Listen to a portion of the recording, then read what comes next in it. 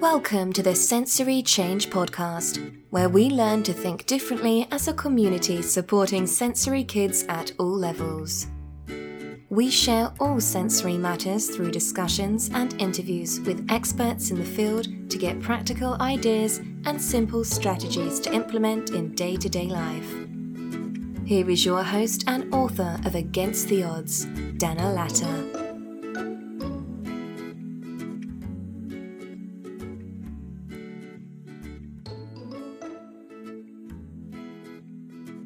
Jackie DeVries is the director of the Crossroads Center in New Jersey, specializing in neurofeedback training and wellness therapies.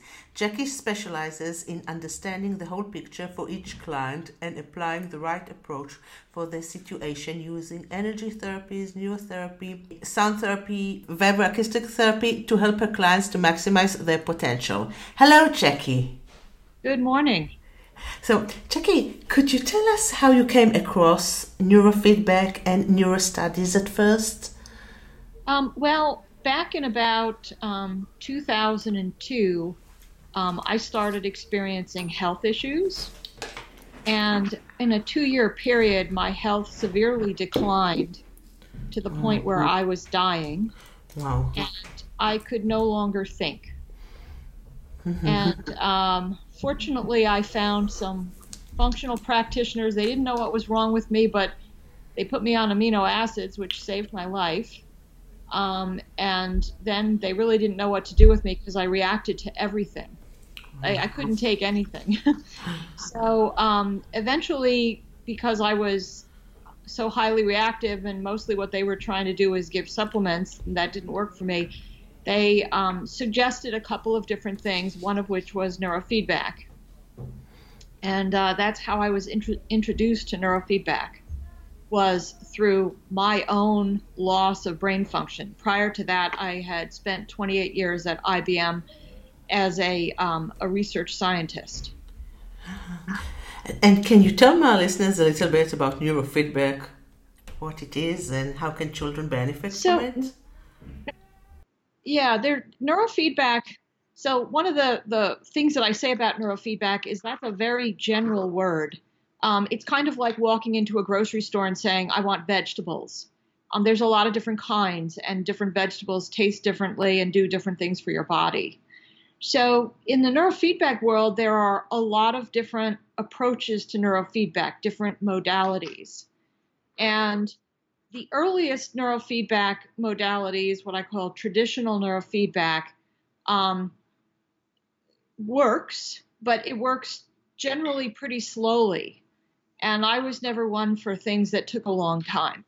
So I was fortunate in that in my journey through learning about neurofeedback and experiencing it, and then becoming a neurofeedback practitioner, I have been able to align myself with modalities of neurofeedback that work much faster than what is called traditional neurofeedback. So the modality that I use the most is called infraslow fluctuation neurofeedback. And so what neurofeedback does is it uses information coming from the brain waves, with little sensors that are stuck onto the head, and those are analyzed by a computer program. And based on what the brain waves are doing, the computer program gives feedback to the brain.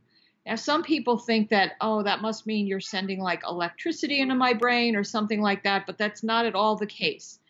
The feedback to the brain is very, very simple.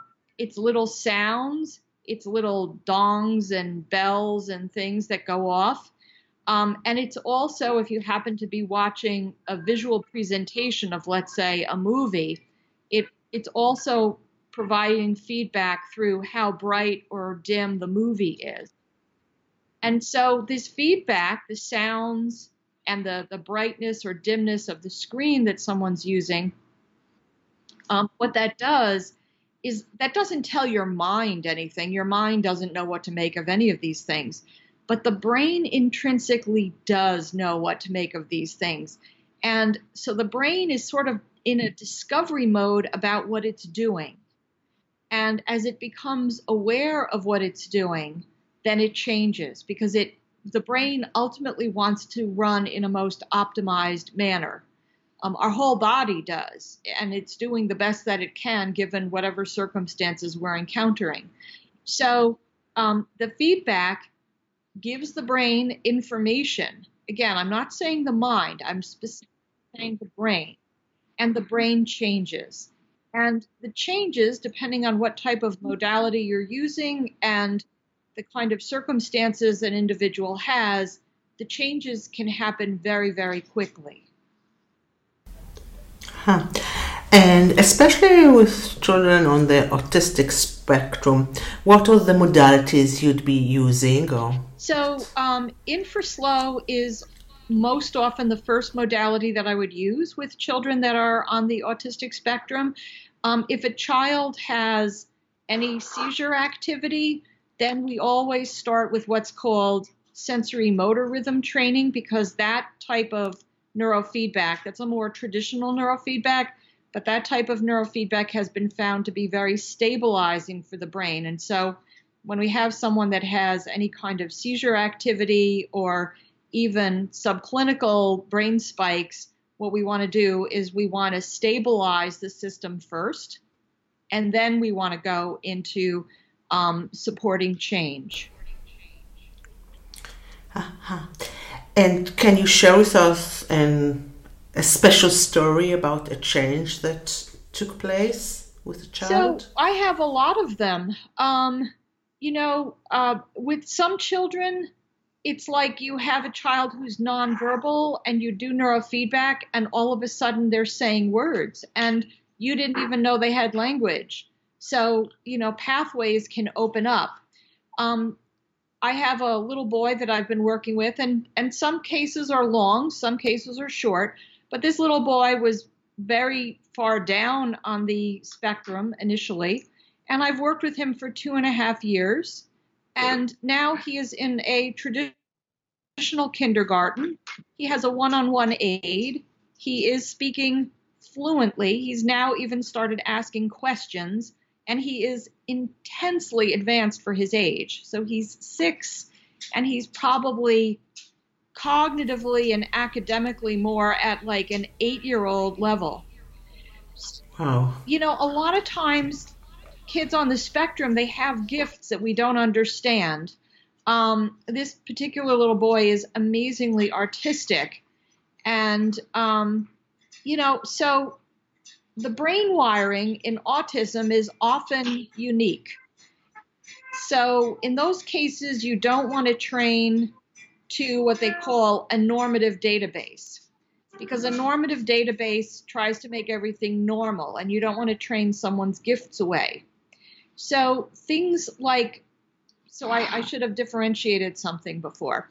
So there are, in the neurofeedback world, there's passive neurofeedback and there's active neurofeedback.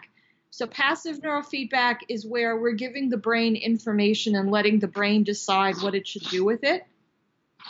Active neurofeedback is more like where I've decided, okay, we want this network or this area of the brain to function, quote unquote, more normally, okay? So you train against a normative database or a normative set of statistics.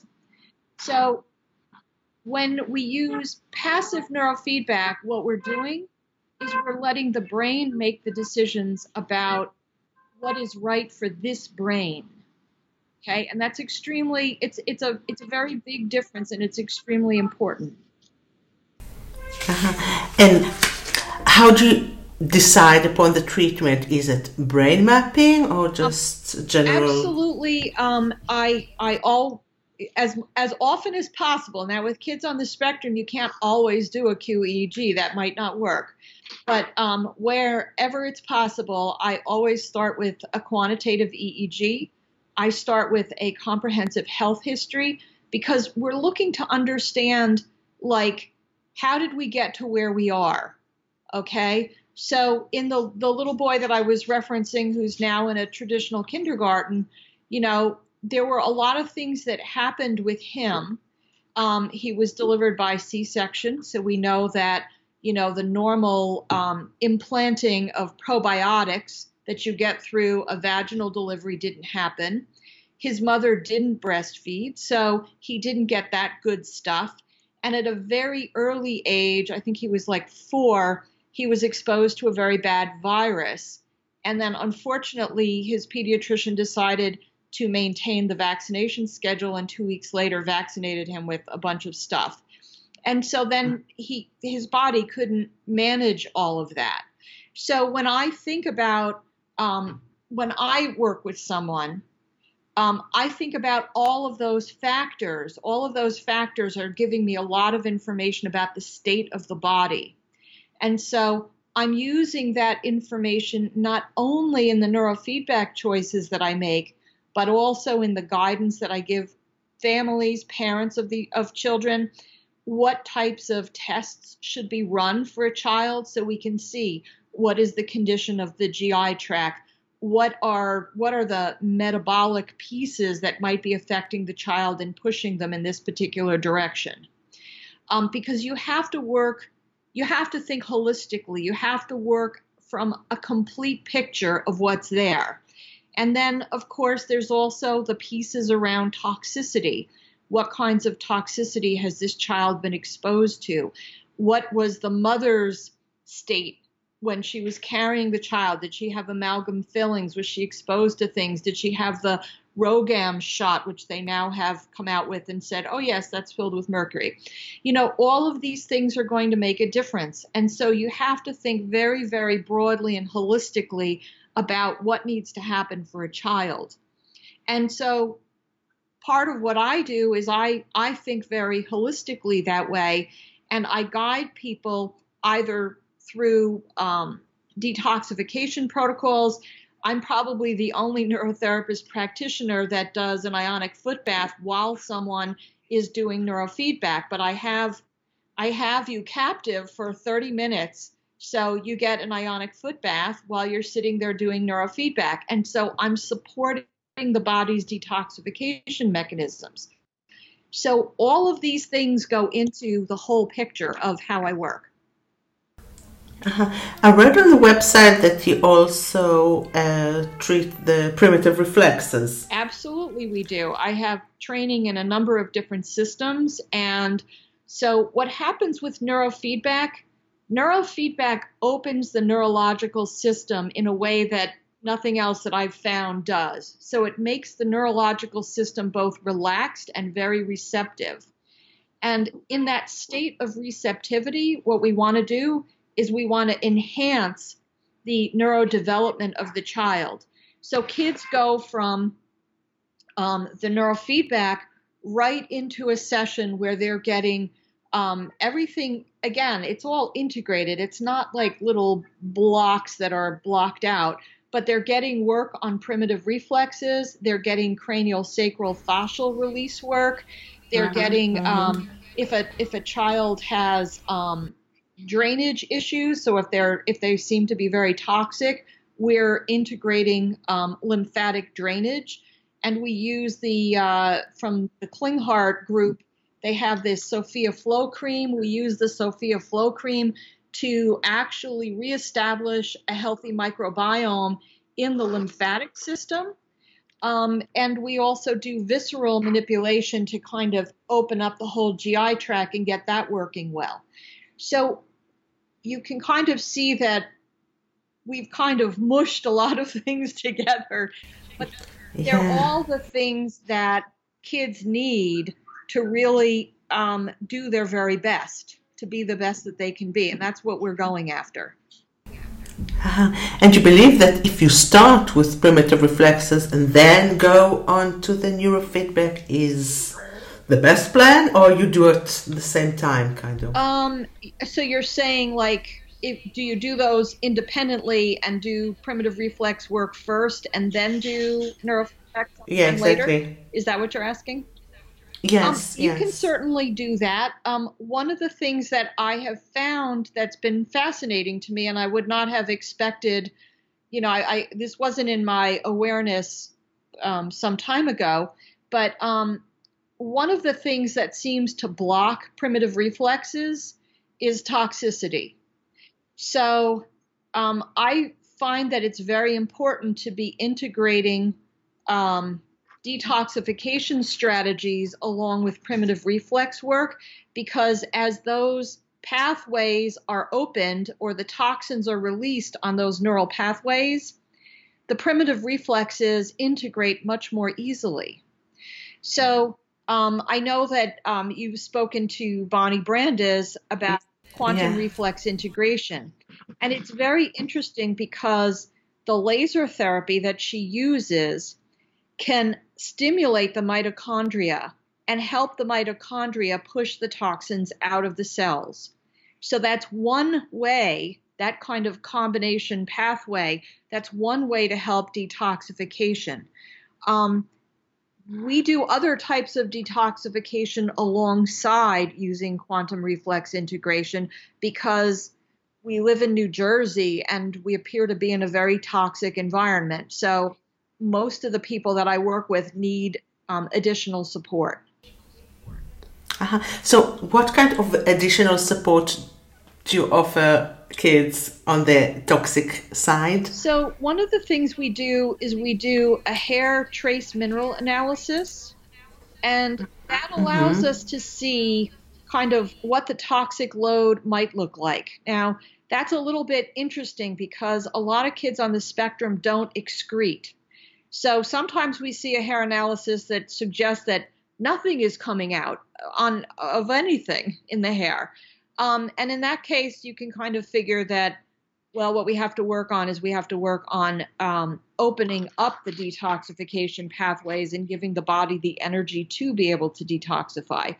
But sometimes the hair trace mineral analysis really lets us see what is prevalent, what's coming out from the body. And, you know, we see everything from high aluminum levels, high lead, high mercury, high tin, high cadmium.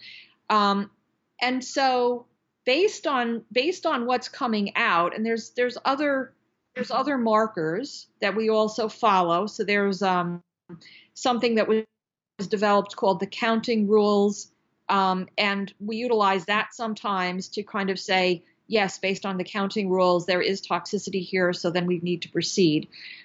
What I use most often, I do use different products, but most often, if someone is high in aluminum or high in chemicals, which actually I test a different way, but if they show that, the first thing I usually have people utilize is a product called TRS, Toxin Removal System, and we have seen very good results with that particular product in terms of reducing aluminum load.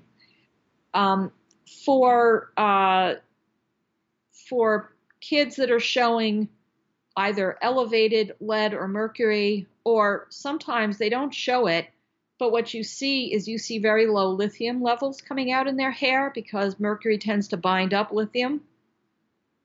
What we use a compound called NBMI, and that compound is extremely effective at altering mercury. It sort of binds with the mercury, and it doesn't let go. I mean, that's the biggest problem with any of these detoxification strategies is you don't ever want redistribution. So we use that product because it really doesn't ever let go of mercury, and we use that to help get the heavy metals like mercury or lead out of the system. Wow. And Jackie, what can people expect in a standard neurofeedback session? Do you mean what does it look like, or what kind of results can you expect to see? Both, if you can. Okay, so in a typical session at my practice, and I'm going to just say that my practice is not typical. Kids come in, they choose a movie. They sit in a chair with a foot bath. So I mentioned that we do use the Ion Cleanse system. I have found that is the best one. So they're sitting there, they're having a foot bath, and they're watching their movie, and they have sensors on their head. Depending on the child, depending on the level of analysis that we've done and how far along they are, sometimes we're just using a few sensors and we're doing very specific things to reduce anxiety or to reduce OCD or just to help them be more balanced.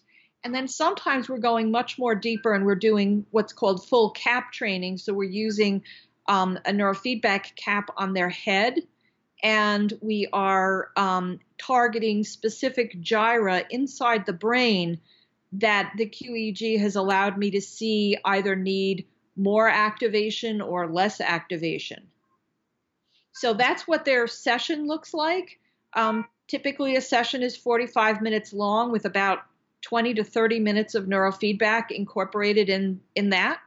And then they leave that and they go to, we have a number of different session or therapy rooms in my practice. We have one which is the movement room where there's a mini trampoline and giant pillows and other tools and equipment that they like to use. And we might do some movement work with them in there. And then they transition to table work where we're doing the primitive reflex work, the cranial work, the fascia unwinding work. Those pieces are occurring after that. So a typical session at my center is about an hour and 15 minutes. In terms of what you see after that, usually you see a child who's much more relaxed, possibly much more communicative, or even just more aware. I've just started working with a little boy who has epilepsy, and we're only like 4 sessions in, but the biggest thing that his mother has noticed is that he's paying attention to everything now, and he's tracking what his brother's doing and trying to engage with his brother, whereas before he didn't do any of those things. Wow. And typically on the autistic spectrum, would you have the kids borrow the equipment to do in their house as well, or is it just office-based? I do have kids that come in periodically and then do home training, and sometimes that's a good solution for people who live far away. So the infraslow fluctuation work, that has to start with a bunch of in-office sessions because we have to find what the proper frequency is for each child. So when we use that modality, you really have to start with a QEEG and then work with us on finding the proper frequencies. So when people live far away, they would usually come for, a 10 or a 14-day intensive where we work on identifying that, and then they can take some equipment home with them. But in general, it really works better to have a regular cycle of sessions with someone that's trained in that particular modality, because we can see a lot of things that a parent isn't for. So it's best generally to be working with a practitioner who's at least, that you can see once every few weeks at a minimum to maximize your results. And Jackie, how can parents get in touch with you? People can call me on my business line. It's 201-253-0345, or they can send me email. My email is Jackie DeVries, my name, at mac.com, mac.com. Those are usually the best ways. I am on Facebook, and some people message me on Facebook. That works too, although it's not as direct as the other 2 approaches that I mentioned. My website is crossroadscenterof.ofnj.com. And your work seems amazing because I think the combination of all the different modalities, that's the way to help these kids. Well, that's kind of been a long learning process. You know, in the beginning, I started doing neurofeedback in 2007 for somehow the autistic families found me in New Jersey. And I started doing the work and I was learning a lot. Okay. So my early work was learning. And then I started learning different modalities or different orientations. So I went to a fascia release workshop, and I learned something fascinating while I was there. So you were talking about primitive reflexes. Yeah. If you have fascia strain in the system, okay, in the body. So what is fascia? Fascia is the connective tissue. It's the stuff that holds us together.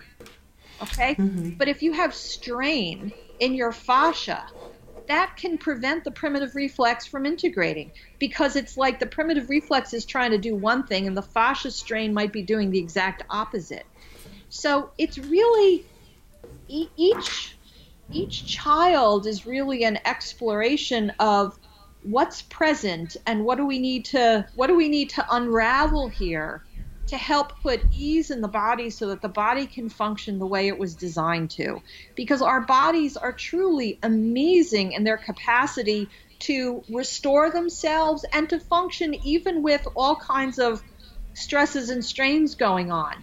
And so our job, or the job I've taken on anyway, is to figure out what are those stresses and strains, how do we relieve the system from those stresses and strains so that it can function as normally as possible. Exactly. I wrote a book about the journey I had with my sons, together with Dr. Press from New Jersey, Vision Therapy. Are you familiar with Vision Therapy? I'm familiar with Vision Therapy, and I know Dr. Press.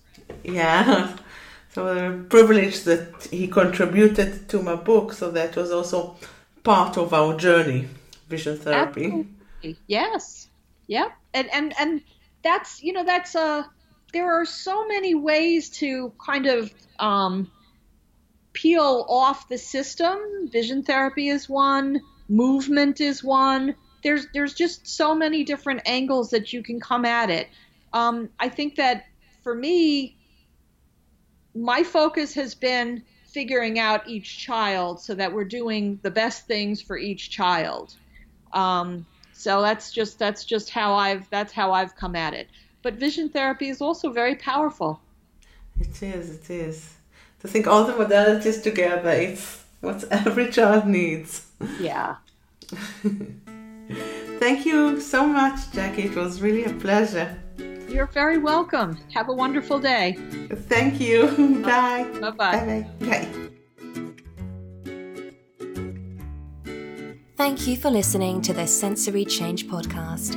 If you liked what you heard, please leave a review and don't forget to subscribe.